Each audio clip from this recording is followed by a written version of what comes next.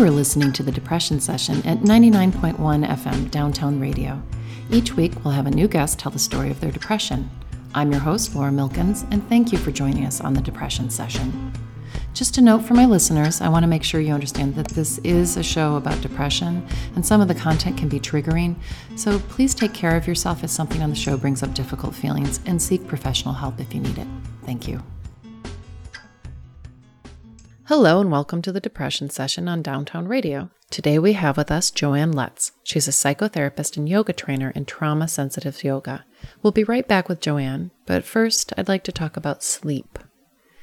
Now I lay me down to sleep and pray the Lord my soul to keep. And if I die before I wake, I pray the Lord my soul to take. When I was little, I had this little book with a little girl on the front that was that poem page by page. And I wanted my mom to read it every night. I'd get in bed and say, "Mom, can we read the little book?" And we'd read that story. As an adult, I've often thought, what a grim little story to read at night. What a strange little thing to have an obsession with as a kid. The idea that you'd lie down at night and hope that you wake up in the morning. This week, I have been going to bed and hoping not to wake up, not to die, but just to keep sleeping. The National Sleep Foundation says the relationship between sleep and depressive illness is complex. Depression may cause sleep problems, and sleep problems may cause or contribute to depressive orders. For some people, symptoms of depression occur before the onset of sleep problems, and for others, sleep problems appear first. Sleep problems and depression may also share risk factors and biological features, and the two conditions may respond to some of the same treatment strategies. Sleep problems are also associated with more severe depressive illness. So depression and sleep seem to have a little battle going. For most people, it's actually insomnia. Depression has this anxiety, and depression can leave you up at night thinking instead of sleeping. For me, especially this week, I had a break and I had all these glamorous plans of all these wonderful things I was going to do, all the fun I was going to have. I was going to hang out with my mom, going to paint my mom's car. I was going to enjoy some friends, maybe do some projects, get caught up at work. And instead, I slept a lot. 10 hours, 12 hours, a nap in the middle of the day. There was one day last week where I got in bed at 6 at night and I slept until 10:40. Called all the people who'd called me earlier and said, sorry, I missed your message. And then I went back to sleep and slept until 9 the next day. It's just crazy. It's such a weird way of existing. For the past, I don't know, I guess it's been the past 3 years, I actually wake up in the middle of the night, like 2 in the morning, 3 in the morning. It used to be I'd go to bed at 11 and I'd wake up at 5. I'd get 6 hours of sleep for years and years and years. I'd get 6 hours of sleep, feel refreshed, wake up, like, hello, morning, and go out and enjoy the day and maybe take a nap if I felt a little sleepy. These days, I get in bed, and sometimes I get in bed early, trying not to do that, but get in bed at like 8 at night. And I just want to sleep. For me, depression isn't a sadness. It's a numbness. I feel numb. I don't even know what I feel sometimes. I'm just going about my day doing the tasks and obligations that the day involves. It's like I'm asleep when I'm awake too, on some kind of autopilot. And I want the alarm to go off and get up of my life. I want to go back to feeling wee and go do things and wake up in the morning and water my garden and feel cheerful. And I don't even want to water my garden. I don't even want to water my garden. It seems like some kind of great metaphor. So sleep is incredibly important for us little mammals. They did a study on rats, and if they don't get sleep, If they're prevented from sleeping, they die. For humans, there's some part of our brain that manages to get some sleep even if we're being sleep deprived. It's weird. They've done studies on that as well. And I know apparently with meth addicts, they hallucinate not because of the drug, but because they don't sleep. Maybe that's our brain's way of coping. We find some way to hallucinate. For me, the excessive sleep doesn't feel healthy. So I looked up some sleep strategies that can help you get better sleep. It says to avoid napping during the day. It can disturb the normal pattern of sleep and wakefulness. Avoid stimulants such as caffeine, nicotine, and alcohol too close to bedtime. While alcohol is known to speed the onset of sleep, it actually disrupts your sleep because in the second half, the body begins to metabolize the alcohol, and that causes you arousal to wake again. Exercise can promote good sleep. Vigorous exercise should be taken in the morning or late afternoon. And then relaxing exercise like yoga can be done before bedtime to help initiate a restful night's sleep. Food can be disruptive right before sleep, so stay away from large meals close to bedtime. Also, dietary changes can cause sleep problems. If someone's struggling with a sleep problem, it's not a good time to start experimenting with spicy dishes. Ensure adequate exposure to natural light. This is particularly important for older people who may not venture outside as frequently as children and adults. Light exposure helps maintain a healthy sleep-wake cycle. Establish a regular, relaxing bedtime routine. Try to avoid emotionally upsetting conversations and activities before trying to go to sleep. And don't dwell on or bring your problems to bed. Associate your bed with sleep. It's not a good idea to use your bed to watch TV, listen to the radio, or read. And make sure that sleep environment is pleasant and relaxing. The bed should be comfortable. The room should be not too hot or cold or too bright. These seem like pretty obvious suggestions. Go to bed at a regular time, get up at a regular time, don't drink caffeine, don't drink alcohol, eat properly, exercise. It's like all the recommendations for a healthy routine in general, not just for sleep, just in general. And unfortunately, I'm following a lot of those, although I do like to read in bed. In fact, reading is a nice way for me to go to sleep. I'll read stupid books at night, just absolutely like romances, or I hate to admit that, or kind of silly mysteries where it's a little obvious what's happening. It's not any, you might not know who the killer is, but it's not anything too exciting, and just enough to be entertained, and usually a couple paragraphs and I'm asleep. Falling asleep has never been my problem. Only a rare occasion have I felt insomnia, and it is awful for anyone out there who suffers from insomnia. I'm so sorry. It's such an awful feeling to not be able to go to sleep when you need it. But for me, sleep's a haven. Bed is a haven. I've made it a very nice place to be, and I don't want to get up. And even in my life, I don't want to do anything. I feel like I'm just walking through life doing the obligations I need to do. So to get some sort of healthy sleep strategy, I don't know. I don't know how to make my life something that I want to be in, because there's nothing wrong with it. So I think maybe just making myself sleep less, say, okay, you've had 7 hours of sleep, get out of bed, and try to find some sort of, I don't know, it's easy when I'm in school because I have to get out of bed anyway, but maybe find something to do in the morning that cheers me up. Well, coffee cheers me up, but something other than coffee. So I hope all of you get good sleep this week, and I'll just end with a quote. Sleep is the golden chain that binds health and our bodies together. Thomas Dekker. May your golden chain be strong this week. Much love to everyone. Support for Downtown Radio is provided by La Cocina Restaurant and Cantina, located at Old Town Artisans.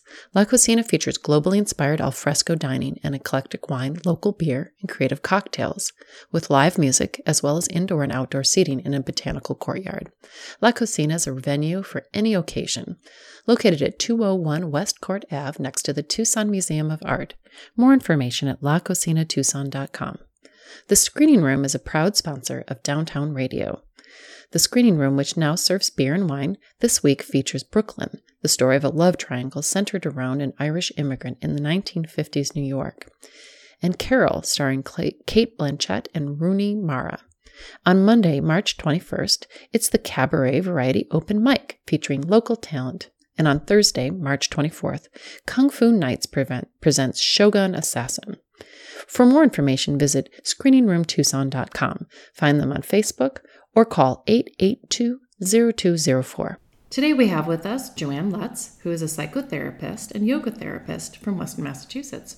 Hello, Joann. Welcome to the Depression Session. Hi, nice to be here. Yeah, so can you just tell us a little bit about what's new with you, what you're up to with your business? Well, you'll hear in my story that in 2005 or so, I learned that there was a movement in the psychotherapist profession to start to explore yoga as a healing modality for anxiety, depression, and PTSD. So since then, I've been studying how to do that, and I have been giving workshops around the United States, mostly to psychotherapists, but also to yoga therapists and yoga teachers on trauma-sensitive yoga. What exactly is trauma-sensitive yoga? Yeah, well, it's looking at yoga through a different lens for the benefits for people who are very sensitive, who have been traumatized and their nervous system hasn't recovered yet. So there's, some of the work is subtle, and some of it is just plain common sense. Like don't sneak up behind someone who's in the yoga pose. Don't touch them unless you have a special relationship and you have their permission. Have the class be in a place where they can't be seen by passersby. Just general things like that. But I've been going much more into the neuroscience of it and how yoga seems to amazingly have been designed with the human nervous system in mind, to regulate it just the way it needs to be regulated. And I think that's why so many people feel so good after a yoga class. Yeah, I think it's really interesting. I've been practicing yoga for a number of years. In fact, I used to practice as a little kid with Miss Lily on PBS. Oh, wow. And so I've kind of been doing yoga since I was a little kid because it's always felt very good. But I never thought of it as something for trauma, and that it would be different for someone who had been traumatized. They would need to do it a little differently as an instructor. Yeah. Because my experience with classes, I had a really, really, really wonderful instructor when I was in college. I took 2 classes with her where everything was gentle. It was hatha yoga. It was very, not quite spiritual, but very deep and sensitive and nicely done. And since then, I've taken some other yoga classes that were very nice, but it was almost like sports yoga. Where it was a little brighter lighting, a little less. They do all the same things you would do in any yoga class, but the feeling of it was a little different. It didn't feel so gentle and thoughtful, and was more about getting yourself in the pose. Yeah, well, yoga is very adaptable, actually. And it can, in my case, I'm a very introspective person, but I enjoy having a rigorous, physically oriented class, too, because it helps me strengthen my muscles. Yeah. And keeps me healthy in that way. So, I like a whole spectrum of different approaches to yoga for myself personally. Yeah. I've been enjoying the Tucson Yoga Center here while I'm visiting. Yeah, and I think for me, it has always been I almost feel like you float away at the end. Yeah, well, that's okay. Into a more subtle version of yourself. Huh? Yeah. Well, I've been practicing it now for a little more than 45 years, and when you hear my story, you'll hear how I got started. But it's been a wonderful thing. Yeah. Well, on that note, I'd just like to say, Joann, tell us the story of your depression. Okay, well, I grew up in a very sheltered environment, and then I went off to college from 1966 to 1970, which was the opposite of sheltered. There was the sexual revolution and the drug revolution and the war, and everything was falling apart all around me, and I really wasn't that well prepared for it. So I was entering my senior year and not knowing what I was going to be doing and feeling kind of isolated. And I reconnected with a guy who I had known a bit in high school. And actually, my aunt had fixed us up.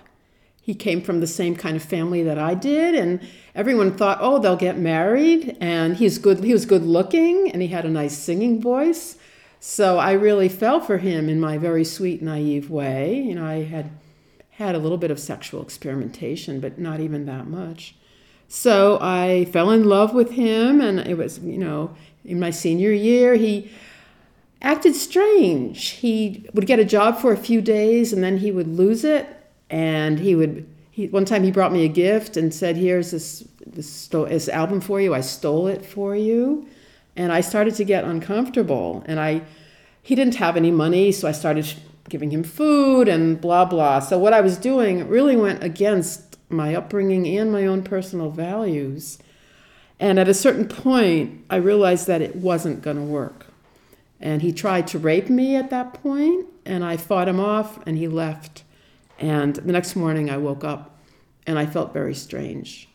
There were strange sensations going through my body, and I would fall asleep, like it seemed like out of my control, and then I'd wake up, and it was a very strange time, and I didn't know what was going on. I was very scared. And I was angry too. Some kind of deep anger came out of me that I had never felt before, which I think was healthy.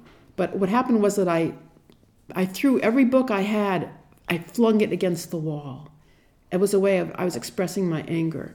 Boom, boom, boom.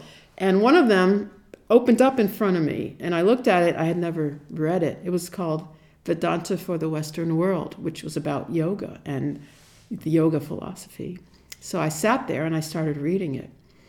And I felt that all of a sudden the essays were addressing the kind of state I was in right in that moment. So I made a mental note to study yoga as soon as possible. And in the meantime, I was fearful. I was afraid he would come back and hurt me.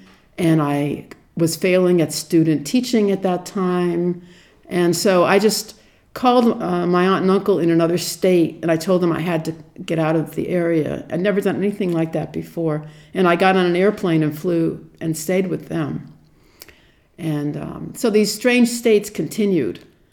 In some ways, I felt that I was knowing myself better than I ever had. And I realized that if I ever felt better again, I would try to help people, particularly women who found themselves in this situation of, isolation, fear. So eventually I went back to live with my parents, and they suggested that I see a psychiatrist. So I did, because again, I didn't know what was going on. And he was following the protocol at the time in 1970. He meets a young person who's in strange states, so he gave me Thorazine and a couple other drugs, because that's what they did then. And so I became an instant invalid. I couldn't read because it blurred my vision. I couldn't sit in the sun because there was an allergic reaction, and I couldn't drive. So I went from being more or less a well-functioning college student to an invalid in a short period of time. Well, there were two things that were very fortunate that were going on. One of them was that I found a yoga class, and I'd started practicing yoga every morning. I had nothing else to do. I couldn't do anything. So I had all the time in the world. So I would practice, and I noticed over and over again how much better I felt. And also my mother was very sweet and loving and kind. And when she saw me, sometimes I would just sit on the living room couch in the summer inside and just stare at the wall, because I was not really there. And she would say, Joann, come take a walk with me, look at the flowers. I mean, I could cry right now. Of course, I probably will. But she was so caring. And so a few months went by, and I was feeling a little better. So the psychiatrist took me off that heavier medication and put me on some lighter medication. And then I felt even better, so he took me off that. So within about 6 months, I wasn't on any medication anymore. Of course, I was doing yoga every day, and I never told him about it because I didn't feel that he would value it. In the meantime, I had symptoms, and so I read about depression. And it said that signs of depression are early morning awakening. That was one of them. It still is. And loss of appetite. And I had those. So I'm going back in time a little bit, but it scared me that I had these serious symptoms. Anyways, so then I started going to a yoga center not too far away, and then a yoga retreat. And the spiritual master who ran it, Swami Satchidananda, he lectured us about how the more spiritually evolved person wakes up early in the morning because they're more. That's a time when the earth is more peaceful, and it's a time to meditate, and it's a sign of spiritual aliveness. And he also said that a vegetarian diet was very helpful for spiritual progress. And that's what happened to me, is that I couldn't eat meat anymore. That my appetite for meat went entirely away spontaneously. And so all of a sudden I was seeing my symptoms in an entirely different light, as a positive thing. And that really made me start to question the psychiatric system, which I didn't know anything about prior to that. So I started feeling better and better, and I got a job and eventually moved out on my own and to live closer to the Yoga Institute. And I started to really, as I felt better, I started to inquire, well, what had really happened to me? And what was the answer? And what about, what was so wonderful about yoga? So I spent a number of years going to the library and reading all these books that answered a lot of my questions. I read Stanislav Grof, Realms of the Human Unconscious. He had been a researcher with LSD, and he understood the whole geography of one's inner life in a way that the psychiatrist didn't. And there were other books that kind of showed me the way. And so I felt that my life path was unfolding, and that I was wanting to be a psychotherapist, and I had a deep desire, if ever possible, to bring yoga into the profession, which it wasn't. That was like crazy back then. So I went to social work school in 1978. That was 8 years after this experience. And I graduated, and I had various jobs. And in the 90s, I felt I was ready to become a psychotherapist. So I did. And then in 2005, I heard that there was a special training going on in Boston, sponsored by one of the most famous psychiatrists in the world, Bessel van der Kolk, because he had been one of the people to develop the diagnosis of PTSD, which didn't exist before 1980. So anyway, he was training therapists and yoga teachers in trauma-sensitive yoga. And I was so moved by that, because I felt that, I like to have external validation of what I'm doing. I like society to recognize me. I'm not much of a rebel. So that there was my entree into bringing yoga into the profession.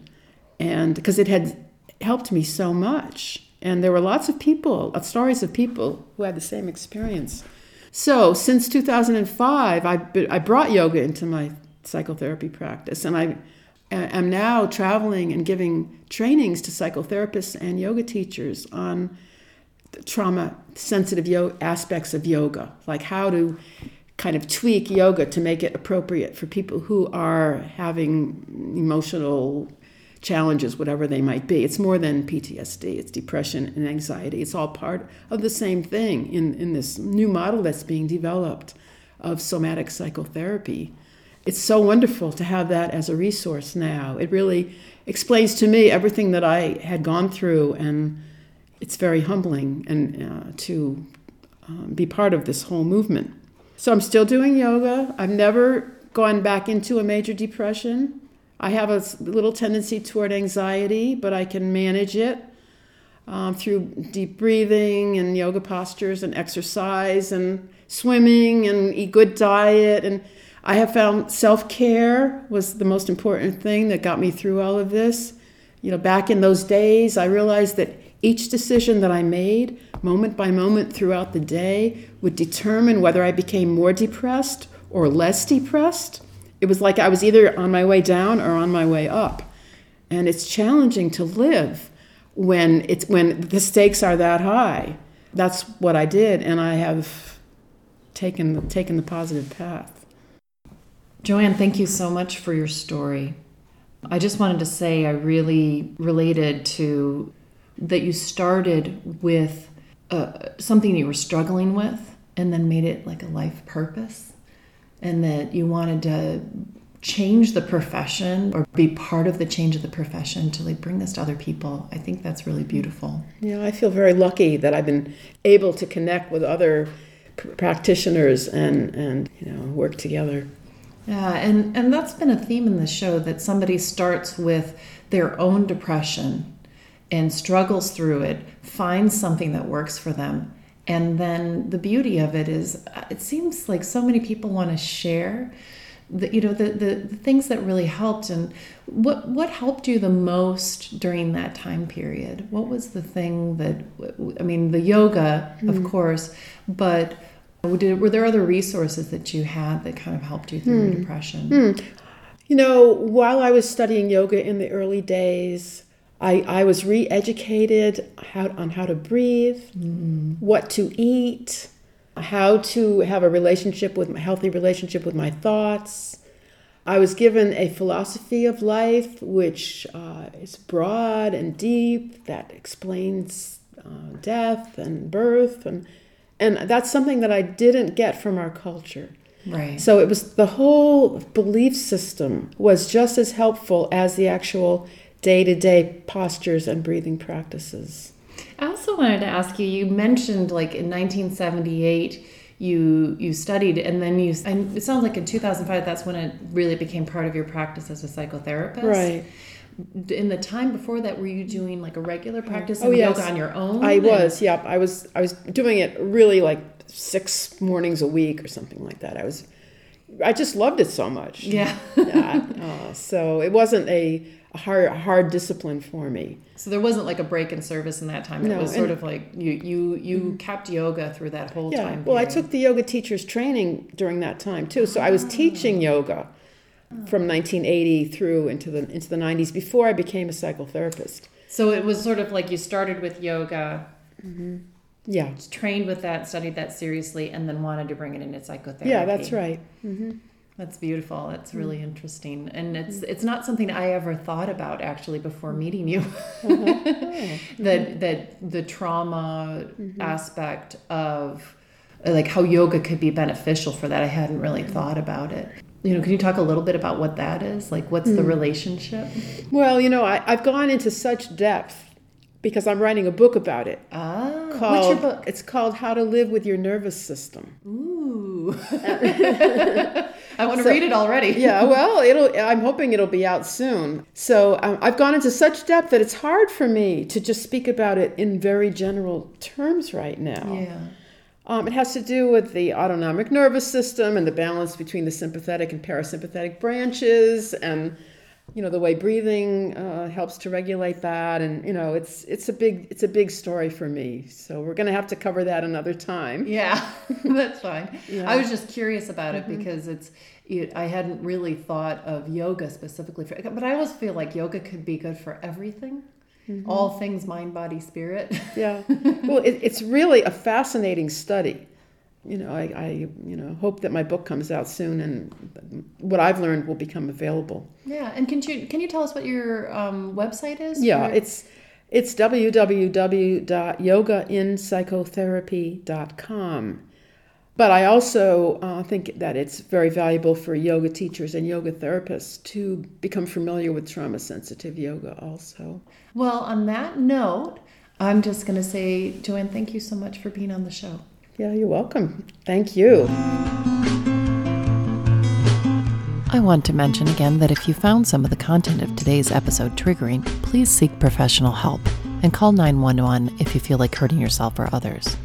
I'm not a licensed therapist, and this show and the station are not endorsing any remedies or products.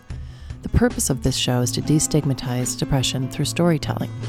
You can find a link to mental health services on downtownradio.org on the About KTDT page. To To listen to the podcast, or if you're interested in being on the show, contact us at www.thedepressionsession.com. You've been listening to The Depression Session on Downtown Radio Tucson with music by Septa Helix. Find us on Facebook and Twitter at The Depression Session Podcast. Thank you.